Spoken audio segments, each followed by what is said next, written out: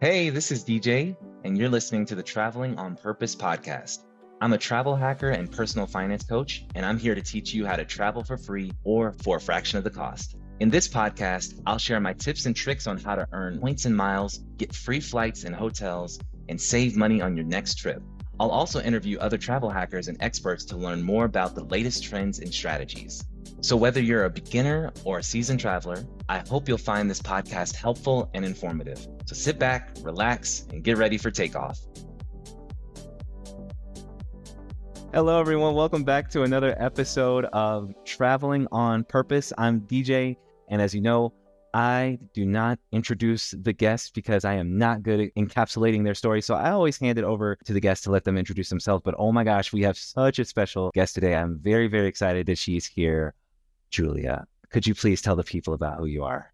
Hello, everybody. My name is Julia. I host the GeoBreeze Travel Podcast, and I teach people how to travel on points and miles and turn the expenses that you have to be paying anyway, all those regular bills, into points, and how to make the most out of those points so that you can fly in maybe business class or first class or just a whole bunch of economy flights for next to no cost. So that's what I do. Lovely. Now, of course, we have to go back a little bit. Can you please tell us how in the world did you get into this crazy thing called travel hacking? Well, way back in the beginning, before travel hacking ever crossed my mind, I was an actuary in my previous life. And when you're an actuary, you spend most of your time studying for exams. Like, you are heads down, you don't really have much of a life. And then one day, I was done with that. I passed all the exams and I had way too much energy. And my husband was like, girl, you need a hobby. You need something else to study and preoccupy your mind. So he introduced me to these different personal finance blogs back in the day, like Mr. Money Mustache, Afford Anything, Go Curry Cracker, Mad Fientist, all of those. And he was not ready for how deep down the rabbit hole of these personal finance blogs I was about to dive into. And a lot of the personal finance blogs were like, oh, you can save on travel by using points and miles and getting these high rewards credit cards. And I thought, wow, that's a scam. Yep. That's definitely a scam. But I just kept seeing it more and more. And I was like, well, okay, maybe I should look into this, just get one or two cards. So we met our sign-up bonuses, got our points. And then our first redemption was actually not intentional at all. We had met our sign-up bonus by booking a trip to Morocco. It was just a cheap cash flight. But then we booked a tour guide who was in charge of our hotels, our excursions, our transportation, food, everything. And about 20 hours before we were going to get on our plane, he emails and says he has to cancel on us because they have a family emergency. So we're about to go to Morocco. We have no hotels. We have no one to pick us up from the airport, no excursions planned, nothing. And I'm panicking. So we had just earned the sign-up bonus. And I called American Express, reading some script off of some blog, being like, hello, I can travel for free. Yes? And they were like, oh yeah, you have enough points for 3 free nights at the Sheraton Casablanca. And I said, yeah, let's do that. And then I will figure out the other nights once we are there. So that was the first time that we ever redeemed points, was me trying to figure something out with an Amex rep over the phone. But then we got there. The Sheraton people, they were so nice. They were like, you have status with the card, so you get an upgrade, you get free breakfast, you get all this nice stuff. And from there, we were pretty hooked. So that was how I got into it as a hobby. But then I was like, okay, how do I get more and more and more points? And the answer was business credit cards. But I didn't have a business. And I didn't realize that you can get business credit cards with selling on Facebook Marketplace or driving for Uber or something like that. I thought I had to start a real business. Mm-hmm. So I opened a travel agency. I don't know if a lot of people know, GeoBreeze Travel actually started off as a travel agency that I opened purely so I could open business credit cards. And I got some clients, and I hated being a travel agent. And I was doing this while I was still an actuary too. And I was like, this is not worth anything. This is not worth my time.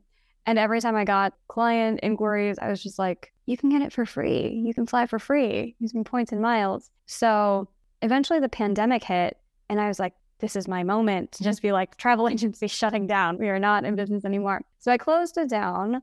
And I still had all of the website and the Instagram and everything. So I just started making content about points and miles. And eventually it grew into what it was now. I started the GeoBreeze Travel podcast mostly because I wanted other people to tell me all their tips and tricks with how they're doing points and miles. It was the pandemic, so I was lonely. I just wanted people to talk to as well. So I was messaging all these people on Instagram being like, hey, do you want to like hang out over Zoom? Tell me all your point secrets. And they were like, no, that would be weird. I'm like, oh, what if I record our conversation and then release your secrets to thousands of people on the internet? And then they were like, oh, like you're starting a Points and Miles podcast? And I said, yes, I am starting a Points and Miles podcast. Would you like to be a guest? And that is how the podcast started, was I wanted free consulting from people. Wow. What a story. Hold on. We have to go back. I love doing this with guests because it's so easy to gloss over these really pivotal points in life. You went to school to become an actuary. Can we talk about that for a second? I don't know any actuaries. You would be the first person I've ever met who was an actuary. Did you hear about this profession? How did you get into it? So when we were in 8th grade, we take all of these career assessment tests that are like, here's what you should do when you grow up, and here's the high school classes that you should take. And actuary was like one of the first things listed alphabetically. So I just like circled and I was like, yeah, I'll do that. At that moment, it was decided, again, don't really deep into this. When I was 17, I went to actuary camp. So I think we should back up and explain what an actuary is. It is deep math. It is like deep mathematical modeling. I was a health insurance actuary. So I was pricing out like how likely people were to get sick and how much insurance would cost and all the catastrophic health claims that people were going to get. So it's deep math. And yeah, I went to actuary camp when I was 17 because I love free stuff. Anybody who is following me on Instagram is like, she loves free first class tickets and all that. Well, I had never been to camp, and this camp was free if you showed interest in the profession. So I was like, I'm going to show all the interest in the profession. I want to go to camp for free. I got to go to camp for free. And you just do camp things, but they put like insurance lessons behind it. We would go bowling one day and they would put us in teams, and then you would collect data on how many strikes the other team got. And then you'd have to make a model. You'd have to like forecast how many strikes they're going to get the next day based off of one day of data. And then you would try to make a predictive model for like how much strike insurance should we take for the other team. So we did like normal camp things, except with an insurance twist. Is there an age limit on this camp? Because that sounds really cool. For people who are about to go into their senior year of high school. Okay. In another life.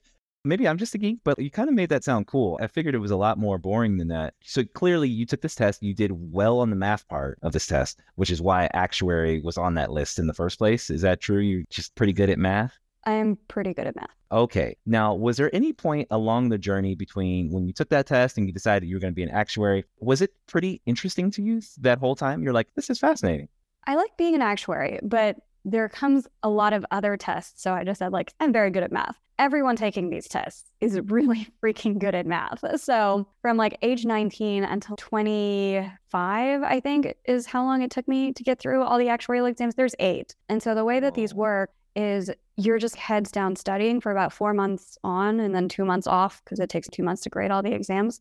So you're just waiting for 2 months to see if you passed or not. And these are things, deep statistics and financial math and modeling financial economics and life contingencies. And that's the first half of the exams. And then the second half is health insurance law of PPECA and the Affordable Care Act and all of that. Yeah. So that was my life for a while, AKA lack thereof. I had no life for a while. That was the hard part of being an actuary, was to get through all of the different exams. And they say once you're done, you're just sitting pretty in like a really well high-paying career. And it's hard for other people to get into it because the barrier to entry is so high.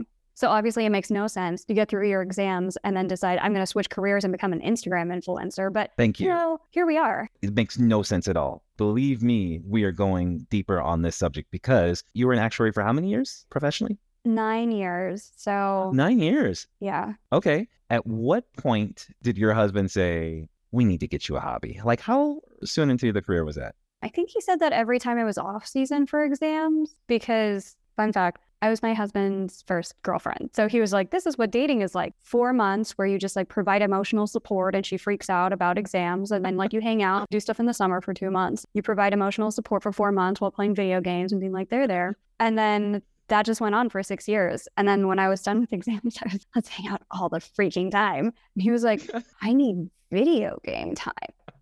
You need a hobby. It was about that point where he was like, you need a hobby. And personal finance happened. Yes. For those who don't know, Mr. Money Mustache, Go Curry Cracker, mentioned science. I forget his name. Mad Scientist. Mad Scientist. Thank you. Yes. We're talking about the FIRE movement. Here's a really important question. You're good at math. You're doing actuarial science. You're learning all this stuff. At what point did you learn about personal finance in your professional education? Like, did they teach anything in high school? Were there any personal finance tests you had to take? Or like, did you just have to pick the stuff up on your own? We had a personal finance class in high school, and it was more like life skills, more so than personal finance. Because it was like, here's how to write a check. That didn't ever come in handy in life. But it was like, here's how to fill out an apartment lease. Here's how to fill out a job application. And so with that came a little bit of, hey, maybe don't spend more than you make. Here's how to read a pay stub. Here's how to figure out how much money you actually have. And don't spend more than that. That was the extent of personal finance. We didn't learn about investing or anything then. That I learned through the blogs when my husband was like, you need a hobby. So I was about 26 or 27 when we learned about that. Time out for a second. Where did you go to high school? Because that's actually way more than most people learn. Where did you grow up? I grew up in the suburbs of Kansas City. It was a pretty good school district. We had AP classes, and it was a pretty good school district. That's awesome. Like, shout out to your old school. Who could have seen that the check was going to become a thing of the past? So no fault to them about that. Yeah, that's really great that they taught you how to read a pay stub and everything. But like you are saying, there's a lot of missing information that you had to pick up on your own. So when you discovered the FIRE movement and you were like, hold up, what did you think retirement would be like for you? Did you think it was going to happen like around 65 and all that? Is that what you thought before the FIRE movement? Kind of, but I also could see there was a huge gap between what my husband and I were making and how much we were spending, because actuaries are paid quite a bit. And my husband's a software engineer, so that's a pretty high paying career too. And we had all this money coming in from just our salaries, but we couldn't spend any of it because I was just heads down studying. So we didn't really have time to go out to eat. I would just, all right, like, we're going to get the groceries. Meal prep is in the fridge. Rice is the easiest thing to cook and it's cheap. So I just like dump stuff in my rice cooker that I got as a graduation present from high school.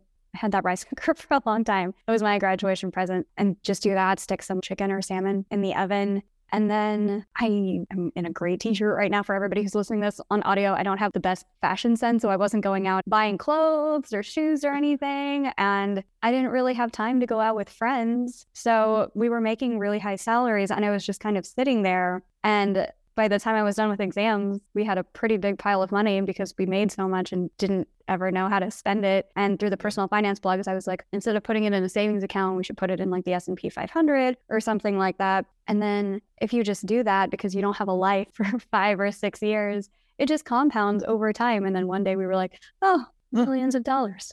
I'm also a big fan of the S&P 500 and doing very little work when it comes to investing. I do not watch the stock market and do all that crazy stuff. I'm a big fan of your style. Did you think you were going to be an actuary forever?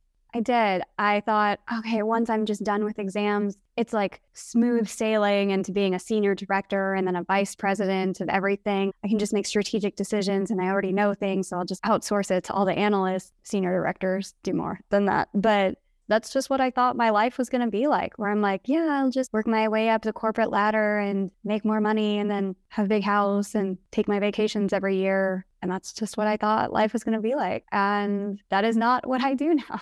No, far from it. And so how in the world do you get from you're living this good life? Where's travel in all of this? The entire time that I was an actuary, I kept trying to get into our global department because I was like, my job will pay for me to travel around the world and I can do international pricing for health insurance for expats and stuff. And eventually I made it to the global department and it was my favorite role. Wow. And it was during the pandemic, so travel was shut down. So they were like, you must price everything from here.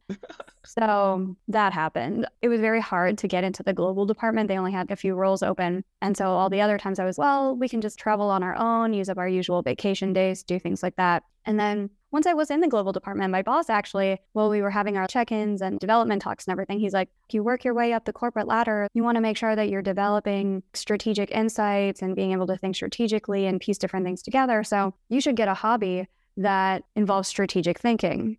I guess he meant play video games. I asked him later what hobbies involve strategic thinking. He's like, I thought you would like take up StarCraft or something for fun. Yeah. When he was like, oh yeah, I should take up a hobby for strategic thinking, I was like, I should start an Instagram business. I should like learn Instagram strategy and like marketing strategy and all of that, because sometimes people give me advice and I take it to level 12. So that was one of those times. Yep. Have you always been this ambitious? Where did you pick this up from? Like, that was just who you were from the beginning? Yeah, I was just a tiger child. I did not get invited to very many birthday parties as a kid. So your travel dreams get shut down. But meanwhile, you've been developing this hobby around the fire movement. You're hearing some things about getting these reward credit cards, but you're sure it's a scam. At this point, when I was working global, that was 2019, 2020, right at the big pandemic. So I had the Instagram already and I was just producing content of my own vacations. The podcast had started. Somehow I was making money through the internet. The Instagram was growing, and then eventually it was time to go for promotion. And I was a senior manager, so the next step was director. And they were like, okay, well, you should go for promotion. And I asked my other friend who had recently got a promotion, and I just remember her saying, girl, it is not worth it. I got a 20% raise, and I work 100% more hours. And I'm like, oh, I don't want to do that. So then, rather than just going straight into being an influencer, I interviewed with some other actuarial companies, and I got a job at this consulting startup. And I was bamboozled into that. They ran out of money so fast. 5 months into that job, we have no money, you have no job. Why was I here? So at that point, when was this? February of 2022, I guess. Well, I have no job. Good thing we've got all that fire money. Good thing I've got Instagram money. So I once again started interviewing for other actuarial jobs. And I'm pretty picky with the jobs that I'll take, which is a wonderful thing about having fire money is you can be picky. So it took me 2 months to find a job offer that I liked, and it paid really well. It was hundreds of thousands of dollars. But by then, GeoBreeze was making a bit of money because all of the 40 hours a week or whatever that I was putting into a normal job, I was, well, I guess I'll just develop my own stuff. And it started paying off. So then I was, well, I'll just go ahead and turn down that job offer. I'll just do this. Oh my gosh. And that's how we're here. Okay.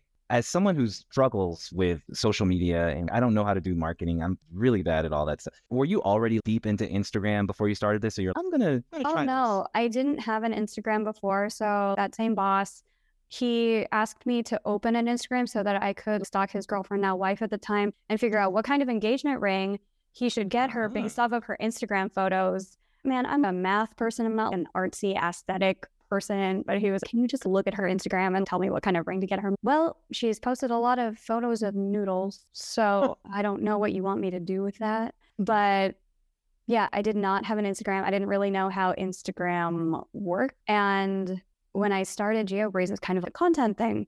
I was, okay, well, what angle do I want to go with this from? I just wanted free consulting from people on the podcast. And I was, okay, what kind of content doesn't currently exist with Points and Miles? So about 3 years ago, everything was a blog. Everything was a tall white dude with a blog. And they would not link to each other. They would just be, use my links and don't acknowledge that other people exist, because then, God forbid, your audience discovers somebody else exists and then uses their links. And then you lose out on the commission. So I was, what if I just do the exact opposite of all of that? I am not tall, not white, not a dude. We've got 3 check marks already. We're good to go. And then I don't writing. So I said, well, what if instead of writing, I just talk? So we do videos and podcasts and stuff. And what about instead of focusing on me and what I know about points, we just feature other people's perspectives all the time. So it's going to be more of an interview show rather than my thoughts, or a lot of the points podcasts are reading off the news of what's the latest promos.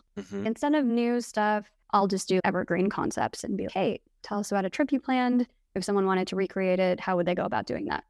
So just by doing the exact opposite of what was already available on the market, that really helped to grow the brand. And it really also helped that I was featuring different people every week, because my audience would discover them, their audience would discover me, and it just really helped to find a lot more people. And I really, really wanted to make sure that the brand was not greedy/thirsty of only use my links. I don't want you to discover anyone else. So at the end of each episode, since the beginning, I would make people do a shout out, name somebody else who has really helped you with your Points and Miles journey. So then we tag that person. So hopefully at least 2 people would share each episode, the person being interviewed and the person getting a shout out. So that's kind of how that evolved. You said you dive deep into things. I cannot forget about this, because I want to go back a little bit to the travel agency part. So you were starting a business so that you could get the business credit cards. you decided to open a travel agency. Can you talk to me about how you learned about being a travel agent and how you actually got into this? And then tell me about the journey of, because it ended differently than probably how you thought it would. But yeah. I think I Googled around how to become a travel agent, and they're, well, you want a host agency because the host agencies are able to negotiate with the hotels and cruise ships and everything for better rates. So then you would come in as kind of an affiliate or worker for the host agency. So then I started Googling, okay, who are all the host agencies? Do I have to pay a membership, or how do commissions work for all of these? So I found, I wish I remember the name of the website. It's been so long, but it was just 7 days to becoming an affiliate of a host travel agency. And it was things, how to come up with a brand and a logo and a whole bunch of other things that don't really matter at all when it comes to business. With business, all that matters is, like, do you have a way to sell stuff and process payments and deliver stuff? And that's really all you need. But they were, how to pick a color scheme. No one cares. Literally no one cares. But then I was, okay, do I need an LLC? And it's all of every single entrepreneur thing that people make fun of on the internet these days of, what font are you going to use on your website? Are you going to use WordPress or Squarespace? Things that don't matter. You just figure out what you're going to sell, have a way for people to pay you for it, and then actually do the thing that you told people you're going to deliver. So that was how I became a travel agent for a little bit. I signed up under a host agency and didn't love it. There was anything wrong with the host agency. I was just, this is grueling work for not a lot of money, because you're paid on commission. Let's say it was a 10% commission on a trip. You have to convince somebody to pay $2,000 into something, and then you only get $200, and then you get taxes taken off on top of that. That is a hard sell. I would much rather just have somebody pay me for consulting service. Hey, it's going to cost you $500. I'm going to get $500 minus processing fees. It's just a lot better value without having to do all that middleman stuff. So in that program, it taught you everything from font to actually going into the system and booking the trips. Was it hard to pick up that skill? And what would be grueling about it for those who are out there who Their thought about tech this? platforms were not good. And I could go directly to a hotel website and be like, the rate is better over there. These aren't even good negotiated rates. Whoa. So it was just difficult. Where this commission depends on me selling a subpar product to people, which I didn't want to do. I really, really hate working with bad tech systems. Well, I commend your integrity. So, and you also said that you'd be having these meetings with people. So you've gotten over the scamminess, the worrying about whether this is a scam, kind of the travel hacking and all that. You tried it for yourself, and now you're telling people about it.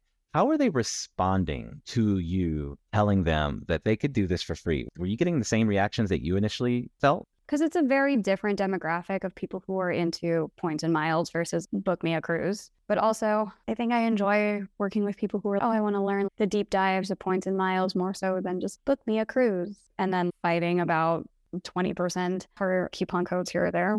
Okay, and so you're seeing some positive traction around explaining this to people. There's people who kind of get excited about, hey, I kind of light up. Did you feel yourself lighting up as you were teaching people how to do this? I did. And it's also just fun for myself learning how all of this works, because I was getting to book all of these trips too with points and miles. Oh, this is really cool. Getting to fly business class and getting to stay at these really nice resorts for free. And I wanted to make sure that other people had the opportunity to do that too, because I just didn't really see anybody who looked at me or who looked at you in the industry getting to promote any of this and just being, hey, look, I'm in business class. It was very homogenous. I think it is much less homogenous now, 3 years later. So it's pretty impressive how far Instagram and just the world can go. See other people getting to experience this too. Because some people have a problem charging. Right? So you have this knowledge, you're giving it away for free to help people. When did you go, I am going to just go ahead and charge for this because I think it's worth it? Was that an issue for you? Did you kind of struggle with that? Or you're nah, I know exactly what to do? In the beginning, the one-on-one consults were free, mostly just because I wanted to, do I know what I'm talking about? And I could make money off the back end with affiliate links and stuff. With credit cards, people use my links. So I was just doing it for free. And then eventually I decided I should charge $10 because people keep signing up on my calendar and then not showing up. And that was very annoying to me when people don't keep their appointments. So I charged $10 just to please show up to your appointment. And then the 10 eventually became $25 and then became $50, $60, $100 an hour, $200 an hour. I don't even charge hourly now. I just have a one-on-one consult or one-on-one package for business owners and individuals who spend $100,000 a year. This isn't going to scale and I don't want to spend my entire day on one-on-one calls. So eventually the Patreon started where people could pay $5 or $10 just to jump on a group call. And okay, no matter how many people sign up, I'm only spending 1 or 2 hours on the actual call. So I could make it way more affordable for everybody that way, because once I was charging over $60 per hour, it felt a lot to a lot of people and it still wasn't worth it for me at $60 an hour. We could do something else for $60 an hour. There's so many other things and so many other ways to use my time. So that's kind of how the group coaching came up was, oh, well, it's only $5. And then if I get at least 12 people in there, then it works just as well. And so we were able to scale that way. And then at some point, Instagram went viral. So that was cool. That's helped us to scale in other ways as well.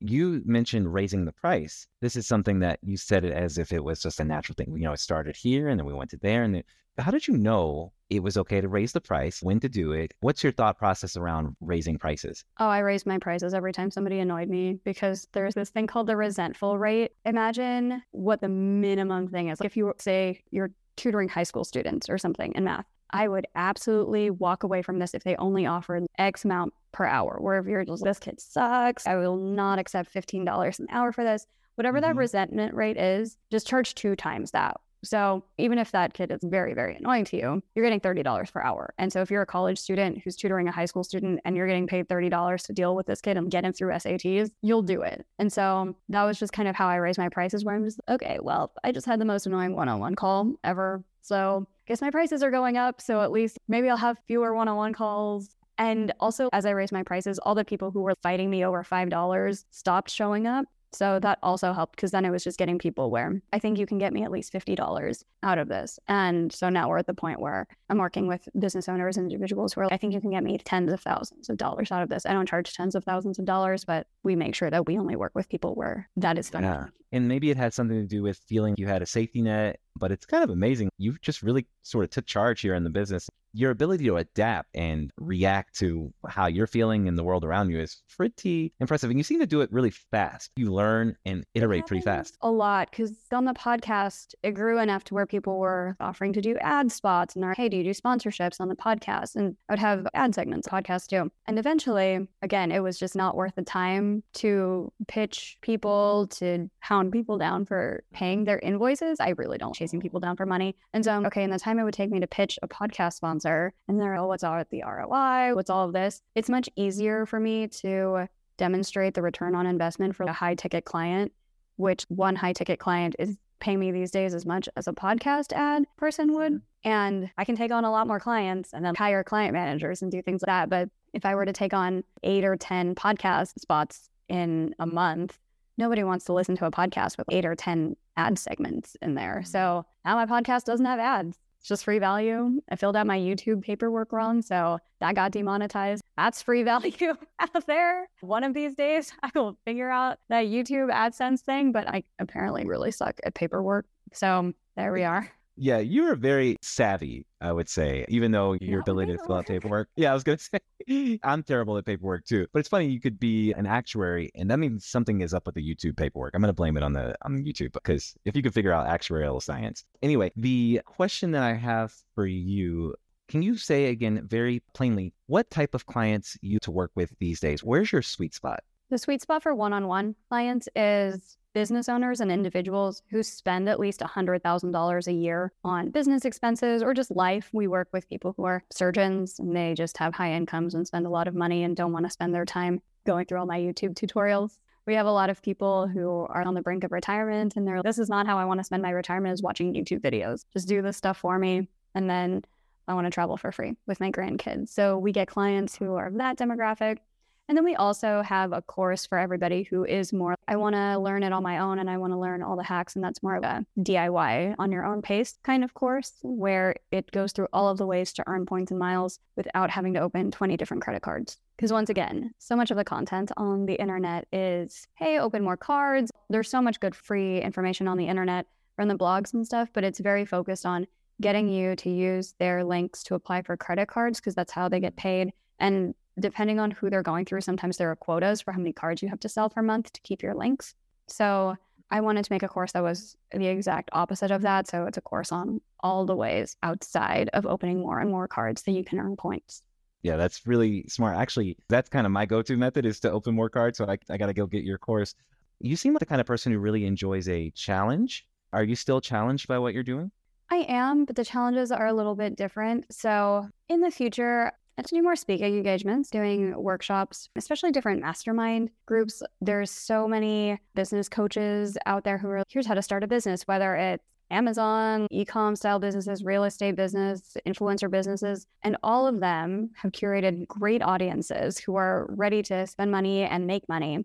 And it's just the cherry on top for them to be able to work with someone where I can just train all of their students to say, hey, now that you've built this awesome business that coach whoever has taught you how to do, did you know you can also use all of that to travel for free? So I like to do those types of collaborations a lot more and be kind of a guest professor. Yes. I forgot what you call it in a lot of different people's masterminds. Masterminds are like one of my favorite things. So getting to work with other people that way. I have to also scale up and hire more people. There's so many people on the internet who are, I'm so interested in points and miles, and I help all my friends and family, and I want to help even more people, but I don't want to make my own blog or my own YouTube or my own Instagram. What can I do? And eventually we're going to have more requests coming in for quick tutorials or client services or anything else like that. And so just being able to find more and more people who can help produce that type of content is going to be really key. So coming up with some kind of program to train other people and hire them in so that I can provide jobs for people and they can provide value to all of the different clients that we're bringing in is something I want to do as well. It is so interesting to hear how you think there's always a new peak. You get to the top, you see another one, and you're like, all right, let's go. So you seem to be invigorated by the journey, by the climb. How do you balance your ambition? Well, patience is the thing that sometimes it just takes a while to get there. Does that frustrate you, or are you feeling, yeah, I really do the journey, so it's okay? Everything moves much faster than I expected it to. Everything that could have having the Instagram growing, that happened way faster. The podcast, making money, selling a high ticket client, courses, meeting more people, people getting angry at me on the internet, all the good stuff and all the bad. That happened way sooner than I thought it was going to happen. I'm not a very patient person in general, but I am still surprised by how fast the world moves. What do you attribute that to? Is it something in you, or did you just kind of pick the right lane and the rest is the current has carried you? But why is it moving so much faster? I think the world in general is moving faster, not just for me, but for a lot of people. Everything just changes so fast. And I think the next frontier is also where AI is going to take all of this, because that's going to be very, very interesting. So that has super accelerated how fast everything in the world is going. But for my personal journey, I think a lot of it is just I picked some bets that worked out pretty well. And it was mostly where is nobody else playing, where everybody else was playing in the blog space. Well, let's do videos instead. And then a whole bunch of people got in Instagram and everybody's, let's focus on selling more through affiliate links because we can give free value if we focus on links. I'm like, yeah, let's do the opposite and be like, hey, instead of me giving you free value for links, pay me for all the information not related to links. And a lot of these bets just kind of worked out. And it can be a little lonely sometimes, though, if you're the only one who's starting out on Instagram or you're going against the crowd. But we mentioned earlier in this podcast episode, I was the 6-year-old who wasn't getting invited to birthday parties anyway. So I was kind of used to, hey, let's build this other thing over here by myself and see if it works out. That's such a good point. When you're going left and everybody's going right, there has to be some sort of internal fortitude there, some belief in yourself. Is it more so that you believe in yourself and your ideas, or is it you are curious to just see how it works out and you're not really afraid of what happens if it doesn't, or somewhere in between? Where are you on that spectrum? I think it depends. And I think a lot of it is that I just look at something that everybody else is already doing. And there's nothing to add there. There's so many Instagram accounts where everyone just posts the exact same thing. And I don't really have anything else to add there. And everybody just saw the same thing 12 times. Maybe I should just make something that's slightly different than all of that so that we all have something new and interesting to look at. So I guess it's a little bit more of the curiosity space, but also a little bit of, I think that there is usually a better way to do something than the way that it's been done. And how can we iterate and innovate on that a little bit? And then I'm testing out and seeing if my theory works. And how much actuarial science comes into your decision making? Are you analyzing risk versus reward and all that? I don't think I explicitly model out the cost benefit analysis, but I think where the actuarial career has really helped is being able to delay gratitude. I'm going to study for the sake of studying and for the sake of being able to understand this, and just the emotional fortitude that happens from these exams where every time you take one of these exams, you're putting in 300 to 600 hours per exam in 6 months of studying. And they're going to rank everybody and they're going to pass the top 40%. Every exam, you have a greater than 50% chance that you are not going to pass that exam and you're going to have to do it all over again. So just that emotional fortitude. Who comes up with this stuff? Once I was done with the exams, I actually served on the exam committee. So that was interesting. But I don't know who decided that we should only pass 40% of people each time. Now, people will be upset if we don't do a little travel hacking. This is very quickly turning into a podcast about life decisions, but we are going to throw in some travel hacking tips and tricks for someone who's just getting started. Any advice? Get your credit score up if you're not there yet. If your credit score is not at 720, ignore everything else. Well, rule number one is pay off all your bills on time. 2, if you're not in a place where you can pay off your credit card bills each month, save this, come back to it later once you're there.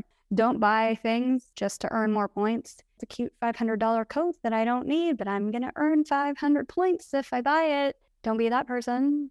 Also, don't earn 1 point per dollar. There's lots of different strategic ways that you can do that. We cover quite a few of them. I have a free course at geobreezetravel.com/free course. And it's just points and miles 101. This was another efficiency thing I did where people are, oh, she's going to upsell us through the course. I'm really not. I just got tired of answering the same questions over and over again. So I just dumped all of the FAQs into a free course. It's more organized now. It was an FAQ sheet in the beginning. And It was because every time somebody asked me the same questions over and over again, I would just reply, did you look at the free course? Now it's more organized and it takes you from ground zero to how to make your first redemption. Now, what are some of the myths that you're finding you're constantly having to bust around travel hacking? A lot of people are afraid of annual fees. I don't want to pay $95 to get a credit card, or I definitely don't want to pay $350 or $500 for a credit card. And this is maybe where a little bit of that actuarial thinking of cost-benefit analysis comes into play. Like, would you rather put $0 in and get $100 out, or would you rather pay $100 in and get $6,000 out if you can only do one play? And so I think that's really helped in the growing of the business too, where I say, okay, if this thing costs $2,000 a course, or working with a coach or something cost me $2,000, I have to 10x my investment. So will I likely get $20,000 of value out of this? And usually I can. If it's a reputable person and reputable program, I can usually 10x my investments. I have taken some courses that were hot garbage, but some of them paid off really well. Well, the other question that I have to ask is, good starter bank. The most popular first credit card is the Chase Sapphire Preferred for people who are getting into points and miles for a couple reasons. It's cheaper than Chase Sapphire Reserve. It lets you transfer your points to a ton of different partners. So if you really want to make the most out of the points and miles game, you don't redeem your points through the Chase portal or the Amex portal. You learn how to move your points from Chase to Air Canada or to Virgin Atlantic. Because if you fly United a lot, you can actually buy the exact same United flights for cheaper if you book it through Air Canada. The exact same American Airlines flights can be booked for cheaper if you book it through British Airways. Or the exact same Delta flight can be booked for cheaper through Virgin Atlantic. So learning all of those things is definitely not a beginner thing, but having flexible points, Chase, Amex, Citi, Capital One, Bilt, those are very useful as well. And then I have a free credit card consultation form as well, geobreezetravel.com/consultations, because a lot of people will produce, oh, here's my top 10 cards. A lot of them are the top 10 cards that pay most commissions. So just because something's a good offer doesn't mean it's a good offer for everybody. So I do the free consultations just to make sure that people get the card that is best suited for what they're actually trying to do. Because Hyatt's great, but it's not the best fit for everybody. Or maybe the Capital One Venture X is a great card, but not the great fit for everybody. So things got. And just to repeat, a lot of people will list their top 10 cards, but those are the cards that pay them the highest commissions. I do see that quite a bit. It's not necessarily the best card for you. So I love that you're doing that. That's, again, very admirable. How are you still learning? It seems you know a lot at this point. Where do you go to learn more? I mean, every week through the podcast, we're featuring somebody different. So hopefully I learn something new from everybody I have on the podcast. But I'm also looking outside of just points and miles and learning how to do different things from other creators in completely different industries, maybe through the beauty industry or the fitness industry, or how somebody is scaling up their business if they are real estate agents, or if they are into content creation, how to do YouTube videos, which I can learn from anybody. It doesn't have to necessarily be in points and miles. So I'm really expanding the different types of media that I look into and where I'm going for those types of media, and if it's applicable into the points and miles industry. Force our followers to see the same thing over and over again 12 times. This is going to be a little out of left field, but have you ever thought about a tech startup? You seem you'll be one of the first points and miles billionaires. Have you ever thought about starting a startup? It takes a while to start a startup. When I was in college, I went to the University of Nebraska, and I was actually in a program called the Rake School of Computer Science and Management, where I majored in actuarial science. minor in computer science, was very bad at it. That's how I met my husband. He was my computer science TA. I got an A+ in that class. But Smart man. yeah, I know a little more about tech startups than probably just the average person. And I think it would be an interesting thing to scale in the future, because that is one of the ways that you can scale and reach a ton of people is through apps and software. And at some point, I would to maybe get there, because with the type of content that I'm putting out, I do get complaints where it's the kind of content that people charge for a lot of the time. How would I find this booking on YouTube tutorials? There are people who charge for that service, and there are people who have hot deals lists. And then I'm kind of showing, here's how you can find those hot deals on yourself. And it's obviously just free on YouTube, and just giving out that value for free. I think at some point there's going to be a big shift in the points and miles industry. And whatever that shift is can probably be fixed with some kind of automation or software. So we'll see what that is. I'm trying to stay at the forefront of it, because there's so many people who are getting into points and miles because those credit cards pay really good commissions, and it's getting easier and easier to get affiliate links. If I had one prediction for the points and miles industry, it's going to be that we are one bad lawsuit away from Chase or Amex or somebody being, someone told me on TikTok that I could do this with points and miles, and now I'm $500K in debt. That is my prediction, is there is going to be something where there's, we're not going to just let these links be given out to anybody on the internet on TikTok anymore. So we're going to have to find a different way to monetize. And hopefully that can be by becoming client managers with me and serving all the people who I need my own personalized step-by-step tutorial. So maybe not necessarily an Uber platform where people are, I'll drive, I need a ride, I need a step-by-step tutorial. I can offer step-by-step tutorials as some kind of matchy platform. That You're ahead of the curve. And that's a very good point. It's risky to build your business on top of somebody else's platform. And so you're kind of building your business off of your skill set and off the need for people to save time. And that's a timeless need. People are always trying to be more efficient with their time, and they're willing to trade money for that. So maximum efficiency a lot of times does come through tech. I don't know. I'm making a prediction about you. I think eventually you will tire of doing the normal hand-to-hand type of thing, and you're going to go big. So I'm just putting it out there. I can't wait. I'm in your corner. I love the way you think. Now, we have 2 more questions to go. The second to last one is, there are people out there who are listening who have giving hearts, who just love to help others.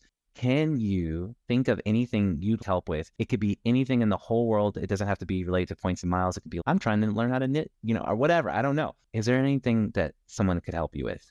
The most helpful thing is really just telling other people about the GeoBreeze Travel podcast or the Instagram, or just sharing the channel with other people. That's probably I would want the most help with. It is interesting because I don't think anybody in my family has ever listened to the podcast as big as it is. They don't do points and miles. So that's how good of an influencer I am with my own family. That's the main thing that I would probably ask for, which obviously costs no money. Just maybe next time you're in an Uber, be like, hey, can you put on the GeoBreeze Travel podcast? And maybe you just leave it on for the next person who gets into that car.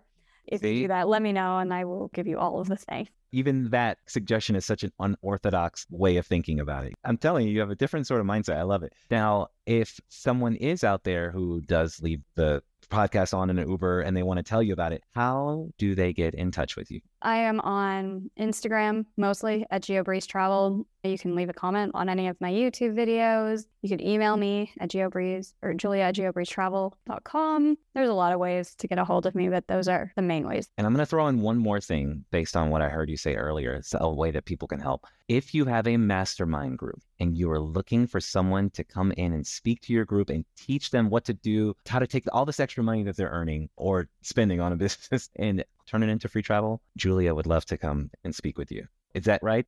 Absolutely. Or if you're in a mastermind where you're just, hey, mastermind coach, I heard that there was this thing that we could all learn since we're all spending so much money on Amazon inventory or ads or whatever it is the mastermind teaches, then I would love to come and do a workshop for you guys. There you have it. Julia, thank you so much for stopping by and taking a chance on this very, very new podcast. It has been an absolute pleasure. And we got to do this again at some point in the future when you're a billionaire. Absolutely. Thank you so much. It was such a pleasure coming onto the show today. This has been one of the most fun conversations that I've had on a podcast. So thank you so much for having me on. All right, everyone. Well, remember to keep traveling on purpose. I'm still workshopping that last phrase there. I'm going to get it good at, but just got to throw some stuff out there. But yes, keep traveling and keep thinking about your purpose and don't be afraid to pursue it. All right, everyone. You take care. Bye. Thank you for listening to the Traveling on Purpose podcast. I hope you enjoyed this episode and learned a few new things about travel hacking and personal finance. If you did, please leave us a review on Apple Podcasts or Spotify. It will really help us out. To learn more about travel hacking, be sure to check out our website at vacayhq.com. You can also follow us on social media for the latest tips and tricks. Until next time, happy travels.